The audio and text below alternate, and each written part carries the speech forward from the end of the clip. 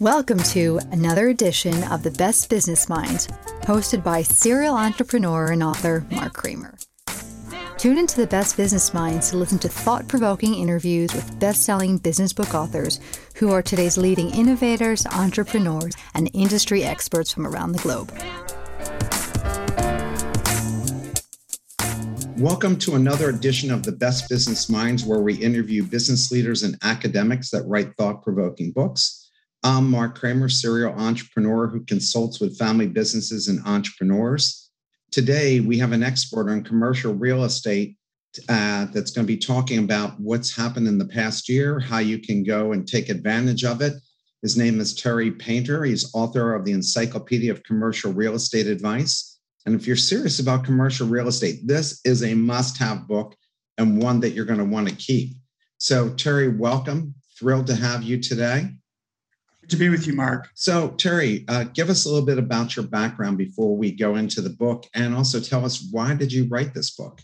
Well, it's interesting. Okay, well, most real estate people who write books come from the investing world, where they've owned lots of shopping centers, apartment buildings, and so on.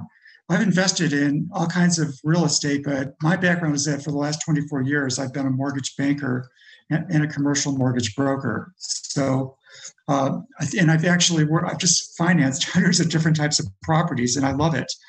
I'm the type of person that when Monday comes around, I can't wait for that to happen, because I can't wait for the weekends to get over so I can get back to work, which is very annoying to my wife. So, yeah. I hear you.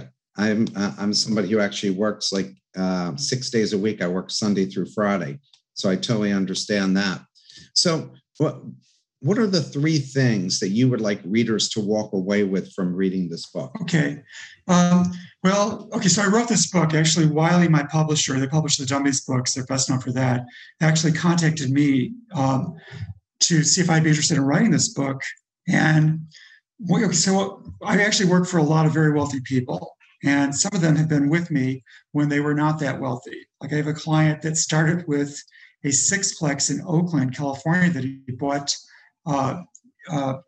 around the year 2002 for about $460,000, and then from there, today he's worth over $30 million. So I've seen his financial empire grow, and he could not have done that just with investing in single-family homes. Commercial real estate just is amazing, and so one of the reasons I wrote this book, the Encyclopedia of Commercial Real Estate Advice, is to actually guide people just to go into that, just to take the leap. And if you're already investing in some fixers and flippers, or you own some single-family rentals, even if you own one, start thinking about expanding, because the economy of scale will really pay off. Yeah, I think so as well. And as I was mentioning to you, my uncle started out with nothing, started to buy a few properties. And by the time he sold out, he and his partner, they had $500 million worth of properties that they accumulated over a 30-year period. So, and he did quite well. So I think everyone's interested right now in what the impact short and long term is with the pandemic, especially in the commercial market in the US and around the world, because we hear from listeners all over the planet that are tuned in today. And, we hear people saying, oh, nobody's ever going to come back again into their offices. But then I just read yesterday that Jamie Dimon from JP Morgan said everybody has got to come back to JP Morgan. I think it's at the beginning of next month that he expects everybody in. So what's your take? What's going to happen here in the commercial market? Well, okay, so we are actually right now still in the coronavirus recession. And most recessions happen because real estate prices really get out of hand. They're not really based on something real. And they're based on more, on the whims of buyers, sellers, and real estate brokers. And so this is different right now with this recession. This recession was caused by a pandemic. It's an anomaly. In most recessions, once we get this far, once you get about 9 months in, and we're about a year in, usually real estate prices start dropping because there's a lot of foreclosures, and also there's just there's no new construction starts and so on. So, but in this case, this is really strange. I recently wrote an article for Forbes.com, which is titled, "Are You Buying at the Top of the Real Estate Market?" And because inventory on all kinds of properties are so low right now. So what's happened in this recession is that prices on commercial properties are just like what's happening with homes right now throughout the country. They are ridiculously high. They don't really make sense. The return on investment isn't good. You have to buy something that's the best of the worst. It's not something that you really would normally just buy. If somebody's doing a 1031 exchange, they can't find. I have 4 or 5 clients right now that cannot find properties to exchange into, replacement properties. And so it's really it's an unusual time. It's not really a good time, in my opinion, to actually buy. If you're trying to buy a rental right now, what you're going to find is that it doesn't really pencil. Even like if you were to buy, like I own a rental house in Kissimmee, Florida, and which was purchased a long time ago for under $100,000. And so, but based upon the rent so now that house is worth over $260,000, and just based upon what the rent that I could get for today, which is about $1,600 pool, it's not really cost effective. I mean, that house has got to be, there's like a lack of single family rentals in the United States right now because property values for those are so high that if somebody were to buy one, they would never be able to rent it out for what their cash on cash return expectation would be. Does that make sense? Yeah, sure. The 1035, as I said, did I say that right? 1031. That's when you sell your house, and 1031. Can you just quickly explain that for people who don't know what that is? Yeah, actually, it's an incredible loophole. And that's how a lot of my clients have gotten quite wealthy, is what you can do is actually, you could do this with your own home for that matter. It's the same process. You could buy a nicer home, take your equity, and keep trading up. And until you actually completely liquidate everything and you don't trade up anymore, there's no tax event. So you're actually, I can't say it's tax free, but it's tax deferred. It's called the tax deferred, a 1031 tax deferred exchange. And I've had clients that have started out with, let's say, a 12-plex, and then after 4 or 5 years, that property, the rents have gone up. They could sell that property at a sizable profit. And then they'll buy something larger that has more income and more depreciation. So that's actually, and it doesn't cost them. It's a way of really having your wealth grow without having to pay taxes on the gain on that property. It's a phenomenal opportunity. Only in America do we have this. So, yeah, very fortunate about that. And we've seen a lot of people here in Philadelphia leave for the suburbs. And I know somebody in my building here said that they looked at 150 properties, offered full price same day, and got outbid by 10-20%. Right. It's that way with a lot of commercial properties. Hotels, retail for the most part, and hospitality, which are hotels. I think I said hotels. And office properties there's not a lot of those on the market, but those have not really gone up in value because they've been really hurt badly by the coronavirus recession. But all the property types in the commercial world are there's not enough inventory also. So prices have soared on those as well. So it's not really a really great time to buy. I've always recommended to my clients to buy, that you make your money on the buy, which is getting it for a good price. I mean, if you pay, let's say $100,000 for an apartment building over what it's worth, it's going to think about how long it's going to take you to raise. Let's just say this would be probably a 6 or an 8-plex today. Think about how long it's going to take you to raise the rents to bring in extra $100,000. So, and we eventually, once the recession is over, people, there's more inventory, more new construction starts, prices will become more reasonable again, or they'll come down. So we see this happen in a cycle over and over, where people are thinking that, I've got to buy this now. I got to buy today because prices are going to keep going up. Sellers aren't really selling right now because they're thinking prices are going to go up even higher. What they're waiting, or they're going to, you're going to get this ridiculous bidding process where you're going to end. If you're buying an income property, you've got to think about it as a business based upon what it's earning. And it's like if you were buying, like, let's just say, a company that was actually manufacturing jewelry. Let's just say earrings. You would buy that company based upon its annual earnings, verified on tax returns. You're not going to buy it just because because there's just so few properties of that businesses of that type being sold right now. You're going to pay more for it. You got to think of real estate in the same way. We have a question here from somebody from the audience. I'm purchasing a small industrial flex space property with 3 tenants with long-term leases yielding 12% return. Does Terry think that we are overpaying? Oh, absolutely not. Oh, absolutely not. Those are some of the most difficult. Okay, we find my clients looking for those types of properties, and they're really hard to find. And there's some of the most golden opportunities in commercial real estate. Why? Because these tenants their businesses are located there.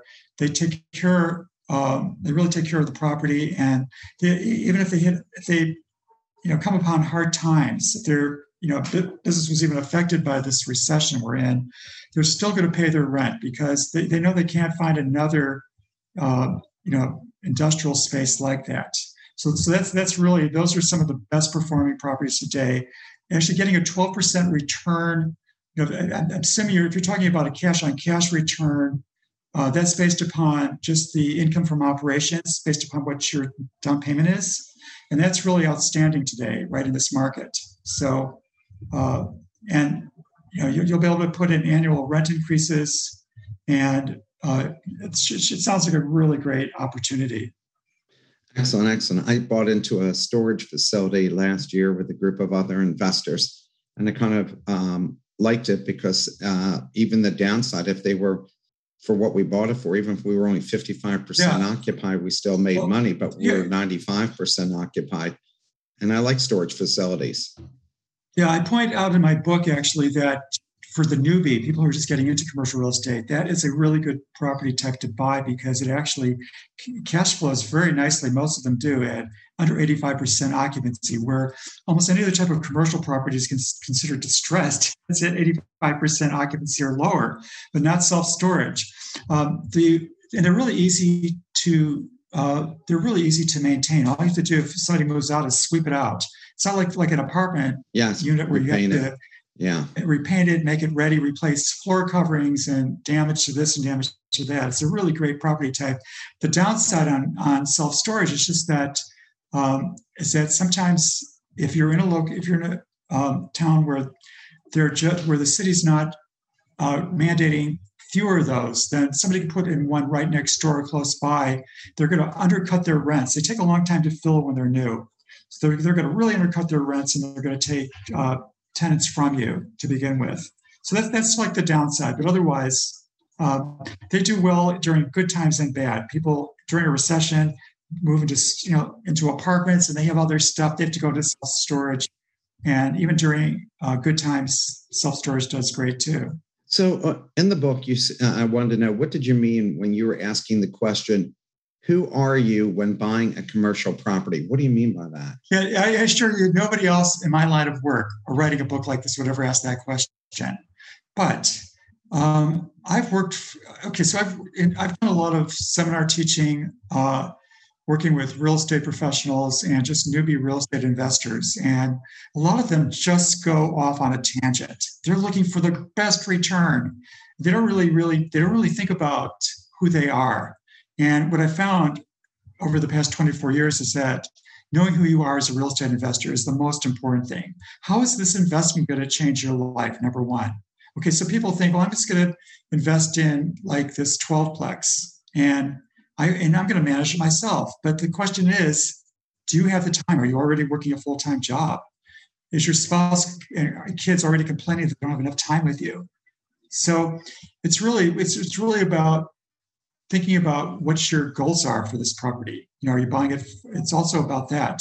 Are you buying this to fix and flip? Or are you buying it as a long-term for retirement and so on? But it's really knowing your goals and also knowing how the property is going to affect your lifestyle.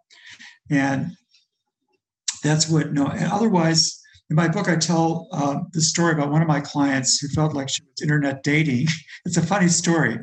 when she was decided to move in. She sold 4 rental properties. She owned them almost free and clear. She decided she was going to move into commercial in Syracuse, New York, and buy an apartment complex. But she went, she just kept flipping. That didn't work out. So then she went to a small strip mall. Then she went to self-storage, and she kept flipping around, not realizing that she really needed to find something. Deciding to buy something closer to home or out of state. This is all part of deciding who you are. This is not necessarily, investing in real estate is not a get rich quick, easy scheme. It takes work. It's a business. So I have a question from the audience. How transferable the knowledge that you have shared in your book is to other commercial property markets in other countries?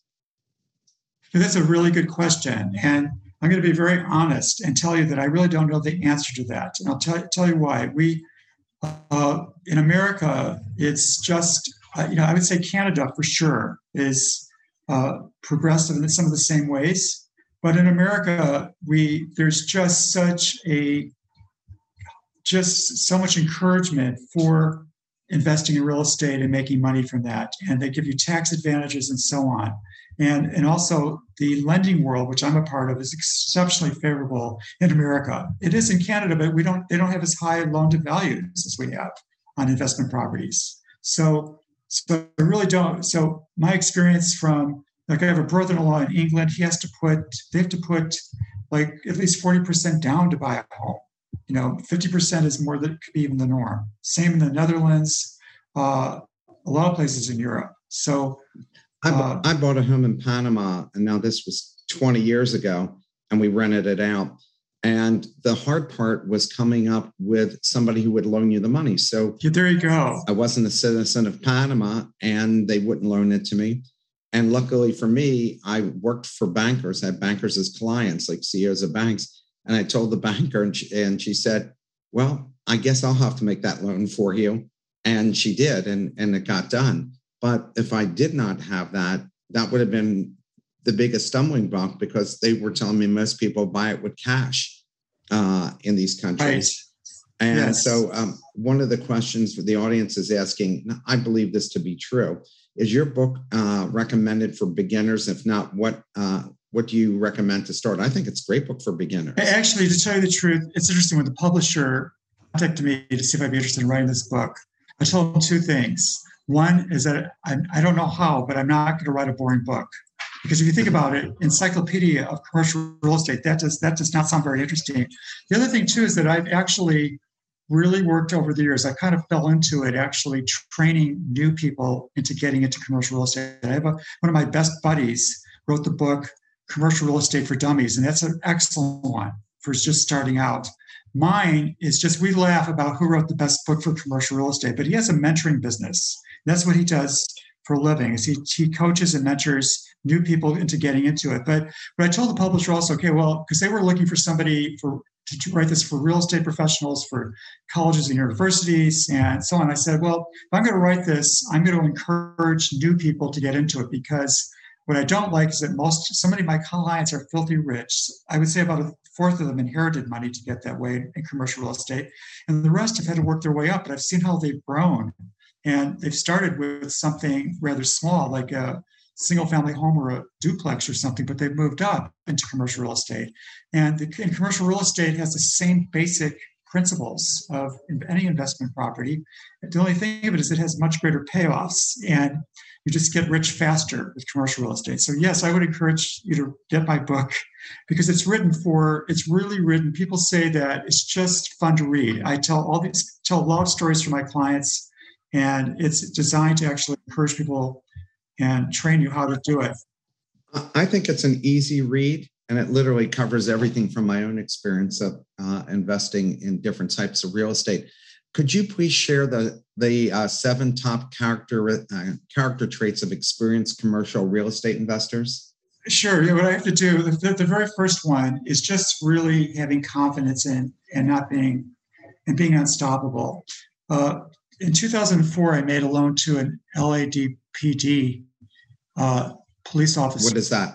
It's a Los Angeles police officer, and she calls me and says she wants to buy this property in Wichita, Kansas. So I said, well, how much is it? She said 6.8 million, and I said, well, it's close to it's like 160 unit apartment complex. I said, well, how much did you have to put down? She said 160,000. So I tried to tell her that she didn't have the money or experience. I said, why don't you just buy a fourplex, which is what she could afford right now? And she said, please don't insult me. This is what I want to do. So she had taken a course called the Maui Millionaires, which trained her how that you could actually raise investors. And that was out of my wheelhouse back in those days. But what happens is that because she didn't know she couldn't do it, she brought in a really high net worth individual. There was an executive at Intel and her parents, and a bunch of other investors, and she pulled it off. So she bought this property. So being unstoppable and having confidence, she just didn't know she couldn't do it. And that's definitely a plus. Another one is just being able to make the right choices at the beginning. A lot of people, we really learn from experience. And so if you don't have the experience, then you really want to bring in a mentor or partner that has that experience, because otherwise you could be making a lot of mistakes, and those are very costly in real estate. The third one is if you fall in love with the property, which a lot of people do, by the way, can you walk away from it after you do your due diligence? There's this getting to know you in a relationship with a property. It's very much like dating. If you're looking for a potential spouse even.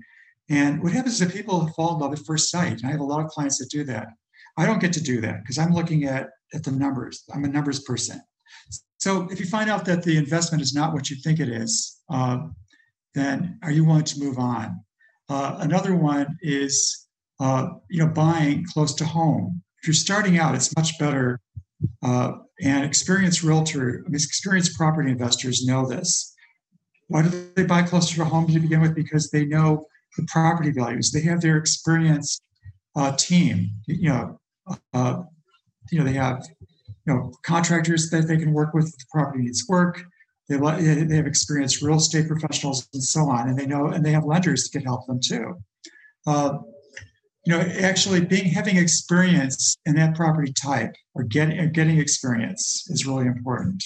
Another one is knowing what your value add strategies are going to be at the beginning. What's really amazing is that a lot of property owners of income property actually just get burnt out, or they're just older and they don't realize that their rents are under market. And if they just make these changes, and since you're an entrepreneur, Mark, you can relate to this, but this is an entrepreneurial endeavor. So just looking at the property and getting excited about what you could do to make it better. Maybe you just have to put in new floor coverings, give it a new coat of paint, give it a new name, some new branding. Knowing what your value adds are going to be at the beginning is really important. And then lastly, just knowing what your risk level is. And unfortunately, a lot of people don't go into buying commercial real estate or investment property knowing that. I've had clients that have bought 1 to 2 rental properties and have made a mistake because they really paid too much for the property for what its potential rent could be. And so that they still, when they've sold the property, they've generally made money on appreciation. So that's the saving grace. I think that also, at least this is my own view of this, is if you're buying residential property, it'd be really good if you're handy. I am not the least bit handy, and so I have to have other people do everything for you. But what do you think about that? Yeah, that's really good. So if you're buying a single-family home and you're going to improve it, it's not going to be that cost-effective unless you get it at a really good price, which is not even possible right now, unless you could do some of the work yourself and do some of the repairs. What's great about going into making the leap and buying 6 units or more, or 5 units or more, which is where it becomes commercial real estate, or even 10 or 12 units or more, is that now you're the economy of scale and you could afford a property manager, and you could have the repairs and maintenance done for you and afford to do that. Jerry, don't you also have to take a look, because this is an experience for me, and I didn't have this problem, but somebody else, a couple of people I know have had this problem.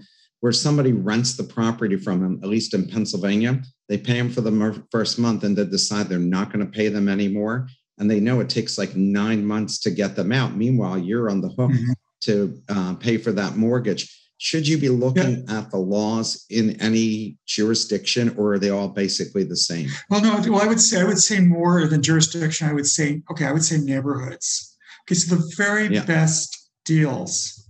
I mean, the most cost. The properties that actually produce the most income are D quality properties. And I met my first D property when I went to visit a client that had a property in a very dangerous neighborhood in Cincinnati. And the only reason I knew that is when I pulled in with my rental car, there were about 4 teenagers that were rocking the suspension and just laughing at my shock and at what they were doing. Mm-hmm. The guy comes out, but what it really came down to, is that, as far as just to answer your question very directly, is that buying in a C-class neighborhood that has that's just where people are taking care of the units. You don't have like junk on the patios, and the yards aren't brown and with the grass and so on. But you can see there's pride of their occupying that unit. That really makes a difference, because otherwise, we have in my book I tell quite a few stories about this exact situation where clients of mine have actually bought properties that where the previous seller actually just put anybody in so he could get the occupancy up so he could sell it. But what they've done is something that really is ripe for what you're talking about. What they've done is they've said they would pay 1 month's rent and $100 deposit, and I'll give you your second month's rent free just to fill the unit. So now when they're selling the property, the rent roll looks full. But what happens is that those tenants sometimes never intend to pay a third month's rent. And the remedy in most states is to actually rent month to month. Lenders prefer if you have, at least 6-month leases or longer, but it's easier to evict somebody if they're on a monthly rental than on a lease. So you really want to, what I've learned from my clients is just that they say that and for my own rental properties, is that actually rental references are even more important than checking out your tenant's credit. Really getting. Oh yeah, I always did that. I always checked out their backgrounds and so forth. And then when I had property in other places, I hired ex-policemen to manage the property. But if you have to do that, that was very effective. Yeah, but I've had clients that have bought in bad neighborhoods, and what you want to also do is get a crime report. You could, in my book, I talk about that too. You could actually just go online and it's not expensive. You could get some for free. Find out how many robberies there are in that neighborhood on a monthly basis. So. You don't have to work. I typically bought in middle class, and the example I gave you was actually upper middle class property. So let's go to another question we have from the audience. What are the downturns? What are the downturns of commercial property investment compared to residential real estate? It's actually probably the largest downturn. The largest. We're talking about risk here. If you buy 1 or 2 rental properties and you pay a good price for them, that's something that you could really take a look at what's going to happen with that property. You could take a look at these. Let's just say that these properties have been appreciating at about 6 to 8% a year. Right now they're off the charts, and that you could likely count on that. You could also take a look at that one unit. And let's talk about residential properties and multifamily apartment properties right now. You could take a look at that, and 1 or 2 units. You could walk those units and know exactly from a property condition report on those 2 units, and you're observing it and seeing the property, what the condition is. So what happens when you buy commercial property is that you have more units. So my advice to everybody is to walk every unit and to really know the quality. So not knowing the quality of the property, even if it's like a small strip mall, you want to look for cracks in the driveway, leaks in the roofs, all these things that might not be visible right away to know the condition. But also, what you also want to do, because when you have many tenants, it's really difficult to know how many people on the rent roll are actually paying the rent. So there's just a lot more due diligence. There's a lot more work. When you're buying the property, you want to actually get rent collection report and actually check to see that everybody is paying the rent and paying when they're paying it. You want to get an accounts payable report, and there's a lot more. It's a bigger business, is what I want to say, with high risks. I hope that answers the question. You mentioned the various market cycles and the best time to buy. What phase are we in right now? And is now a good time to buy, or did we miss it when the pandemic started? And it sounds like that could be, you've been kind of answering that question along the way here. Yeah, and so this, like I mentioned earlier, we are in the coronavirus recession, and this recession is anomaly where prices are going up. About this time, prices should be coming down. I have clients that have money put away for recessions. They have happen on an average of every 6 years in America. And so they just wait, and they know if they after about 9 months for foreclosures are starting to happen, banks are selling properties on the courthouse steps, and property values start coming down. But right now, that's not happening. So with everything, so after the recession phase comes the recovery phase. So we have lots of recovery that our economy needs to make, but and there's certainly, but at this time there are almost no new construction starts. Construction starts are still just starting to happen on residential properties and are barely starting. That's one of my top specialties is commercial, commercial construction. And it's just really not. It's really hard to get lenders to feel comfortable on new construction. So that's not happening. So we're really not. This is really not a good time to buy right now, where normally it would be. The best time to buy is actually when the recovery phase is just kicking off, because that's when property values should be at their lowest. So then you have the expansion phase after that, and once the expansion phase kicks off, now there's lots of new construction starts happening again. Property values it's now a seller's market again. But right now we're in a recession and it's a seller's market, so that's very unusual. So Terry, what's a low risk type of properties? Well, okay, so actually the lowest risk in commercial real estate, the lowest risk properties are the most expensive, have the lowest return on investment. So let me start there. Like the very lowest property risk, right, is like buying a building that has a Walmart in it, let's say. And our chances right now of Mark and I both getting in different states, different places in the world, one of us getting struck by lightning right now as we're having this discussion, are higher than Walmart missing a rent payment.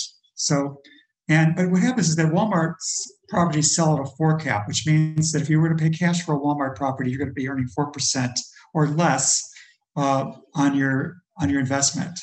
So if you finance a Walmart property, you're going to be earning much less than that, obviously.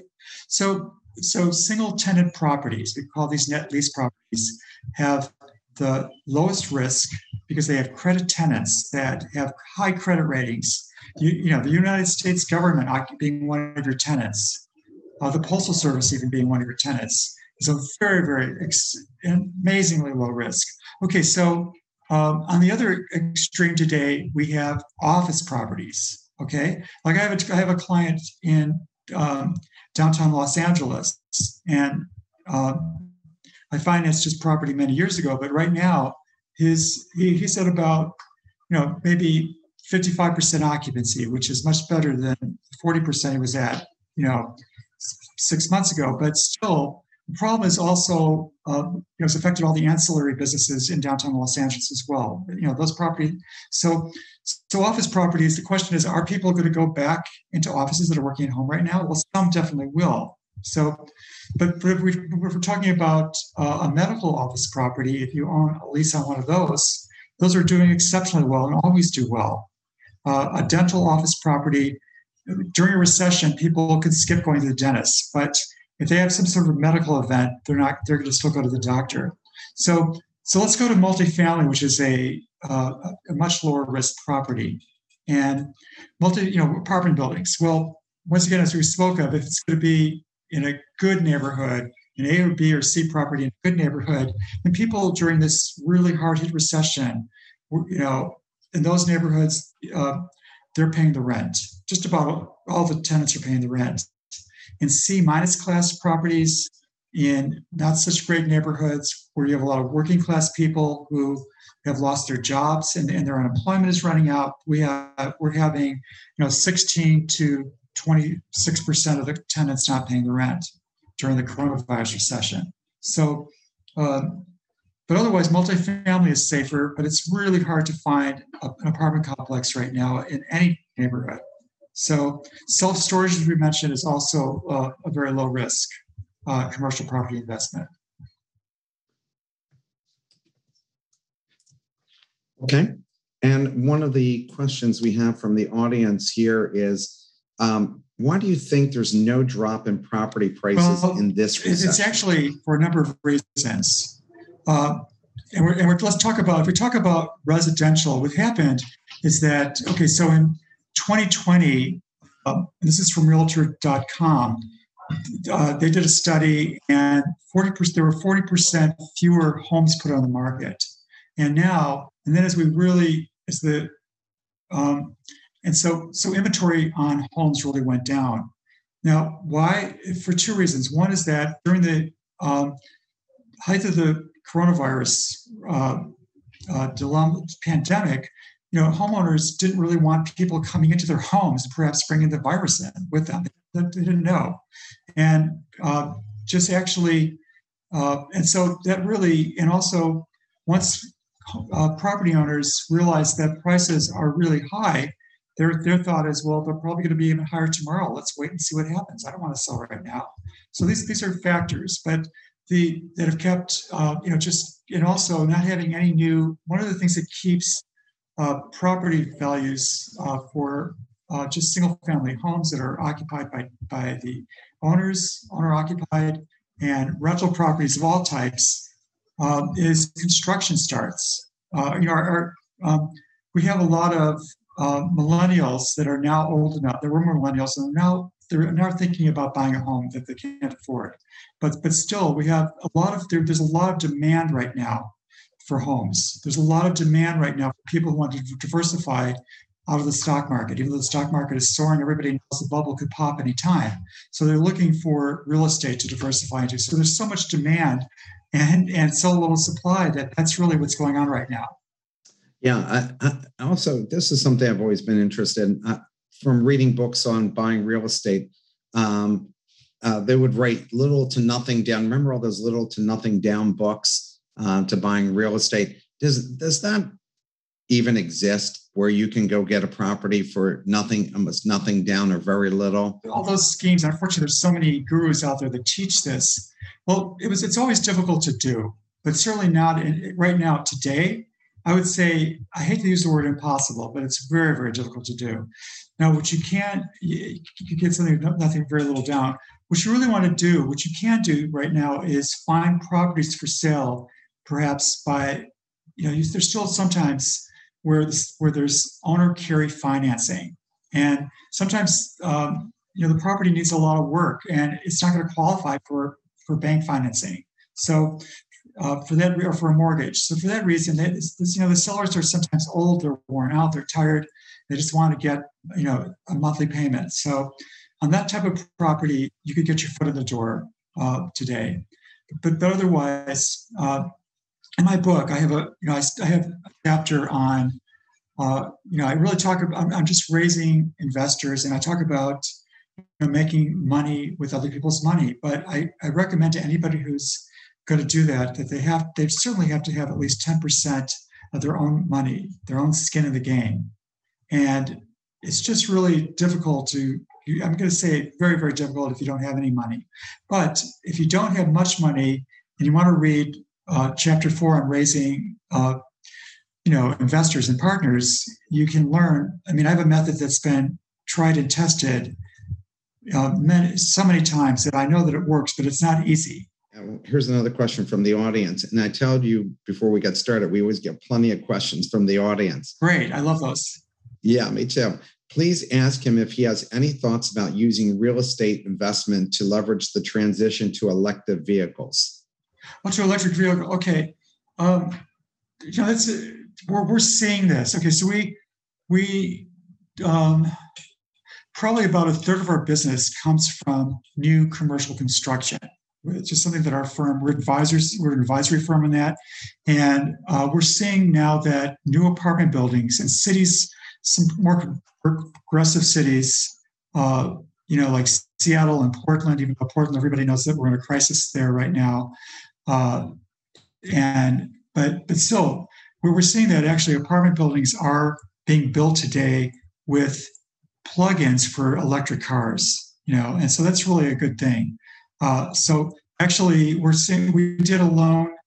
We were working on a loan a number of years ago on a property in Portland. This didn't the property. The property didn't happen, but where they were building a net zero income property, energy property, where actually this apartment building would have produced more energy than it used, and they had plugins for automobiles, for electric cars in there, and I just thought it was a great. So this is part of our future. We're going to be seeing more of this. But right now, it's not. It takes. There's all kinds of grants out there. We're getting one in my building for $40,000. I think and energy grants. Putting the infrastructure in is about $80,000. Yeah, state, city, and federal. And so we're saying we should probably grab it now. Absolutely. Before. So I will let the rest of my board know that you are suggesting we go forward with that. Are there any capital gains tax on commercial properties in the U.S.? And if yes, what's the percentage of total growth? Yeah. Okay. What's the percentage of what? Total growth. Are they asking what the percentage of total tax is, or I don't understand what total? I think that's what they mean here. Yeah. Well, of course, there are capital gains tax. It's I believe it's around 24%, but I could be wrong about that. And that's probably changing under the Biden administration. So we'll have to see what that's going to take. It very, very likely could be. So. What's the major due diligence mistakes investors make? Okay. Well, you write about this in your book. This is really important. So buying an investment property, whether it's a single family home that you're going to rent out, or let's just say a small strip mall or a storage facility, it's a business. And I would say, I've had clients that do buy, let's just say that they take a look at an apartment complex and they love it because it's beautiful, but they actually fall in love with the property at first sight. And that's something you do not want to do. I already mentioned that earlier, in our discussion here, but actually taking shortcuts on due diligence is what that leads to, where you just are going by your gut feeling. It's kind of like, how often do people meet somebody when they're dating, or they just fall in love at first sight, and they have this gut feeling, but as they get to know the person, or I hate to say that, if they do marry them down the road and the real you comes out, well, you want to get to know the real you with the property you're buying before you buy it. And this is all rental contracts have due diligence periods where you get to know the property. So taking shortcuts, not getting buying the property today based on what the marketing flyer is showing as far as the condition and the net income of the property. People are doing that today. They're getting away with it more now. Realtors are getting away with murder, so to speak, because there's so few properties for sale. But what you want to do is always don't buy a property based on, pro forma numbers, projected numbers. You want to buy the property based on actual. This is one of the main due diligence mistakes that were made during good and bad economic times. Would you buy a business based upon its projected numbers? Absolutely not. You're going to take a look at the tax returns and what that business has actually produced in income. You're going to base it on its actual income. But real estate is about the only business I know of where, real estate brokers really get away and sellers get away with selling properties or this business based upon its potential income. And, in my book, I really recommend against that.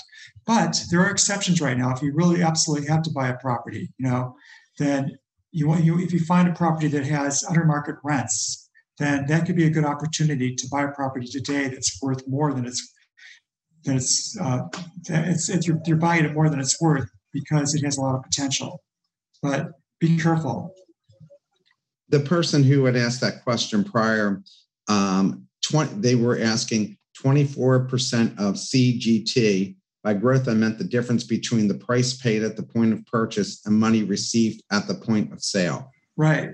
Yes, that's correct. But it's also, you get credit for everything you put into the property. All the improvements get subtracted out of that before you pay, that you've made during your ownership of that property, before you have to pay tax on it.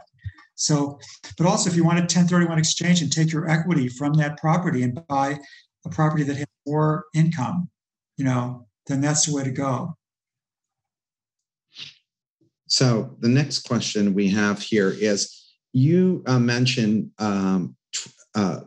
you talk about 15-minute methods of determining property value. What are some of those methods? And these really relate more to commercial properties. And anyway, the reason so this is something that we do, and I teach my clients to do every day, because it's really not, it's not, nobody's going to get an appraisal before they buy a property, but it's really a good idea to know what this property is worth in today's market. It's not going to do any good to buy a property that's not going to appraise at the purchase price. I mean, that's obvious. So what I've done is I've developed these 4 methods, and in order to do them, you have to actually find 3 other. You're going to take the subject property, the property that you're interested in purchasing, and then you're going to find 3 comparables, properties that are similar type, the same type of property and similar size and quality. So where are you going to get those? Well, what you could do is go on a national, the national property for sale site, commercial properties for sale site like LoopNet, which will most likely have some properties listed for sale in your neighborhood. And so you're going to have to come up with these 3 comparables, or you could ask a commercial real estate broker for help, because they will definitely be able to come up with properties that have sold and properties that are for sale now on MLS, and can help you with, because you need these 3 comparables. Okay, so now once you have your subject property and the 3 comparables, the first method is just taking a price per door. That's really simple. So if there's, let's just say it's a 6-unit property. Let's just say it's a 4-unit property, and they're all and it's the price per door is $150,000, and the property is being sold for $1 million. Then there you go. Wait, that's not $1 million. That's $600,000. So that property would be worth $600,000 based on the price per door. Okay. The next method is using the GRM method, which is a little bit more complicated, but it's a way of quickly identifying what a property is worth.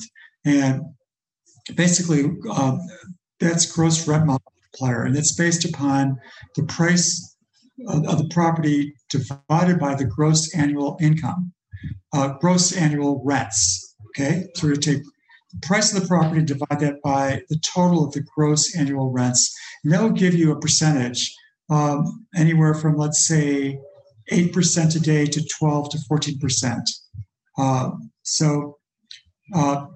And then the last one is just taking the cap rates of all the subject property and the subject property and the 3 comparables, and averaging those together. And then you're going to take all 3 methods that I just gave you, and you're going to average those together. Surprisingly, this method actually is pretty darn accurate as far as coming up with the value of the property, because we're actually really looking at 4 different methods. We're looking at 3 methods, and then we're averaging them all together. So, Terry, is there a formula or a certain amount of money you should put away for repairs and other issues? I was putting away, every year I was putting away months of rent, 1 month of rent, figuring at some point I have to replace the roof and all kinds of other things. So is there a formula for this? Is it 10%, 20%? Yeah, Mark, I'm so happy that you asked that question, because I think it's just about the most important thing that anybody can do. One of the most important things you could do to recession-proof a property, okay? And that is to have a rainy day fund where you have money put aside, not only for repairs and maintenance, but also for the possibility that many of your tenants might not be paying the rent. And if that happens, all I could tell you is that, because I went through, of course, the Great Recession of 2008, and my clients that actually had a rainy day fund, had money put aside, like you're talking about, made it through. Every single one of them made it through. Okay. And so the ones that did not, that were, the moment they had extra money, they bought another property with it or bought something with it, like a new car or whatever. Okay. So those people lost their properties at large and did not fare well during a recession. So my basic rule, and I have this also in my book, is to take a look at the repairs and maintenance of what they run monthly, okay, and multiply that times 6 months, and I would say 6 months of that repairs and maintenance is what you should be aiming towards saving, and every month from your profits, if you could put like 10% of that profit back in towards your rainy day fund, you're going to be very pleased that you did if you need it someday. I'm sure a lot of people needed that rainy day fund while the government said you don't have to pay your rent, because so many people are just small independents, as a way to diversify their portfolio. Yeah. And they're not sitting on gobs of money. They're not a REIT where they might have a few $100 million. Yeah. Okay, what I'm also going to bring into this is just recession-proofing your property.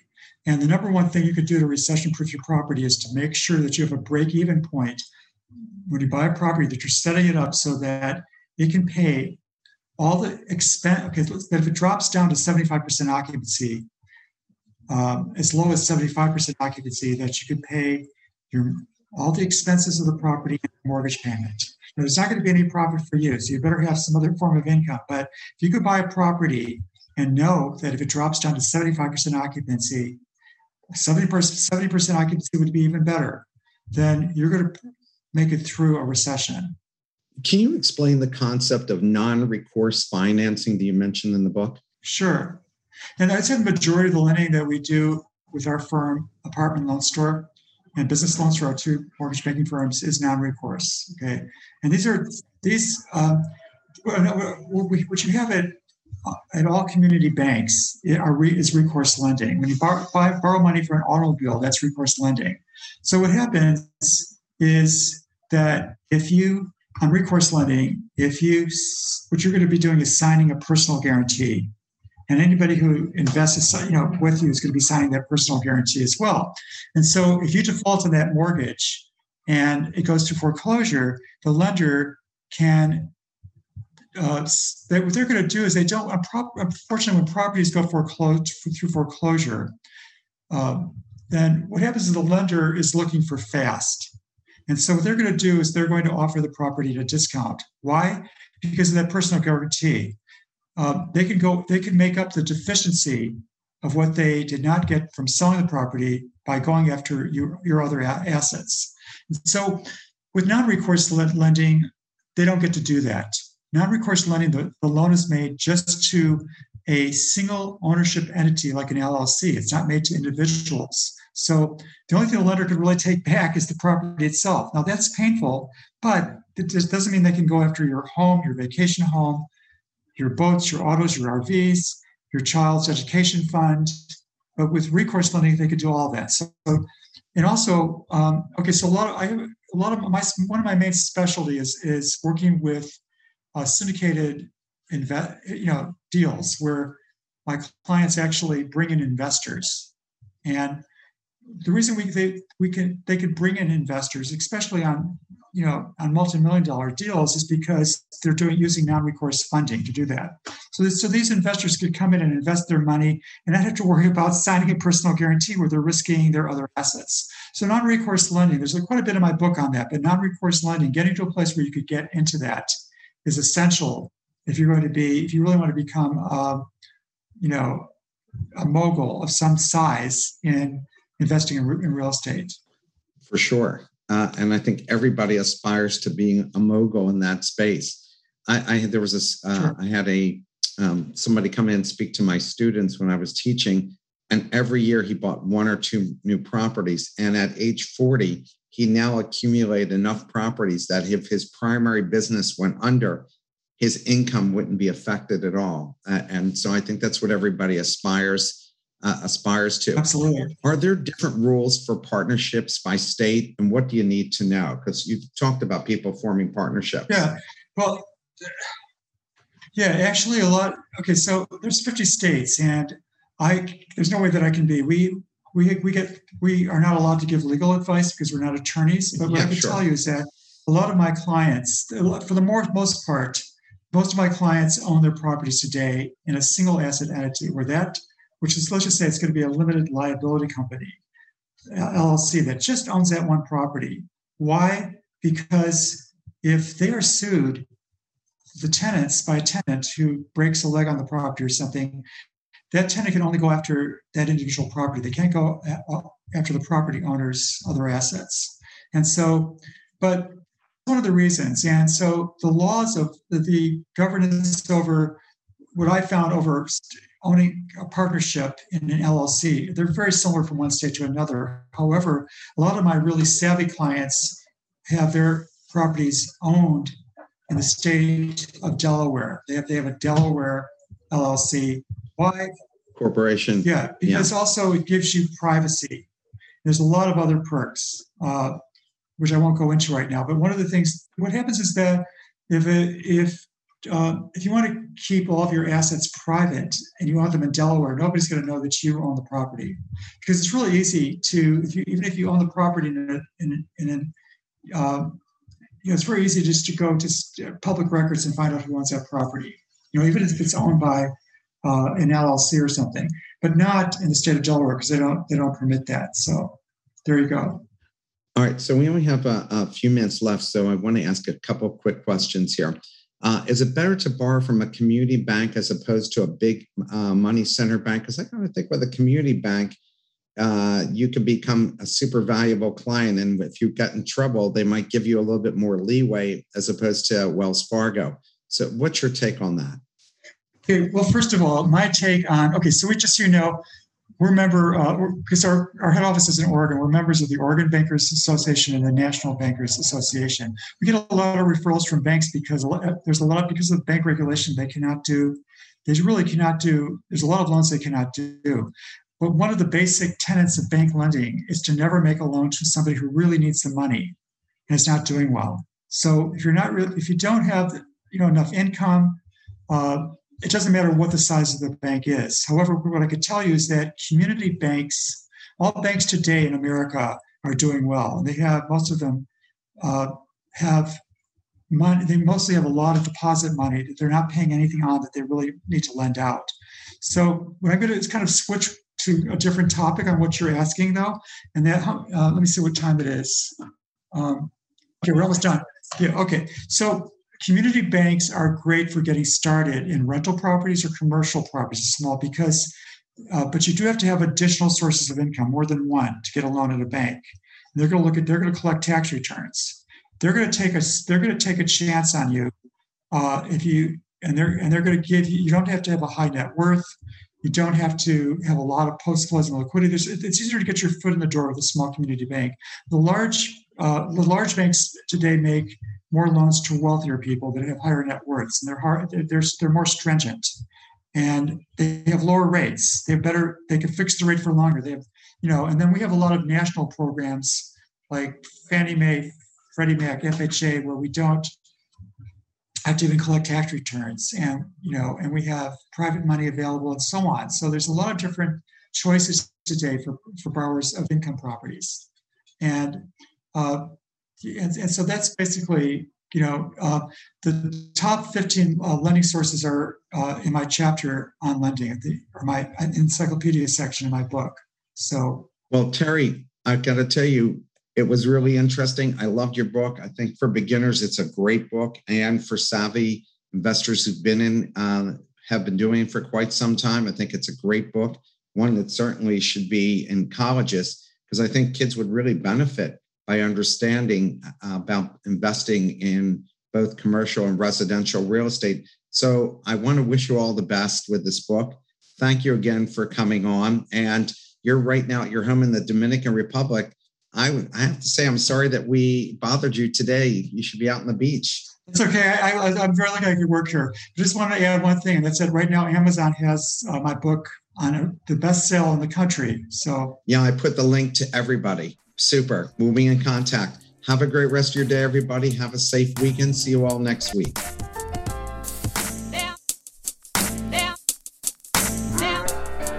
Thank you for listening to another episode of The Best Business Minds. Tune in every Friday at 12 p.m. Eastern Time for our live recordings. Go to www.thebestbusinessminds.com for more information and follow us on LinkedIn and Twitter to be kept up to date with our upcoming guests and other bonus material. See you next time.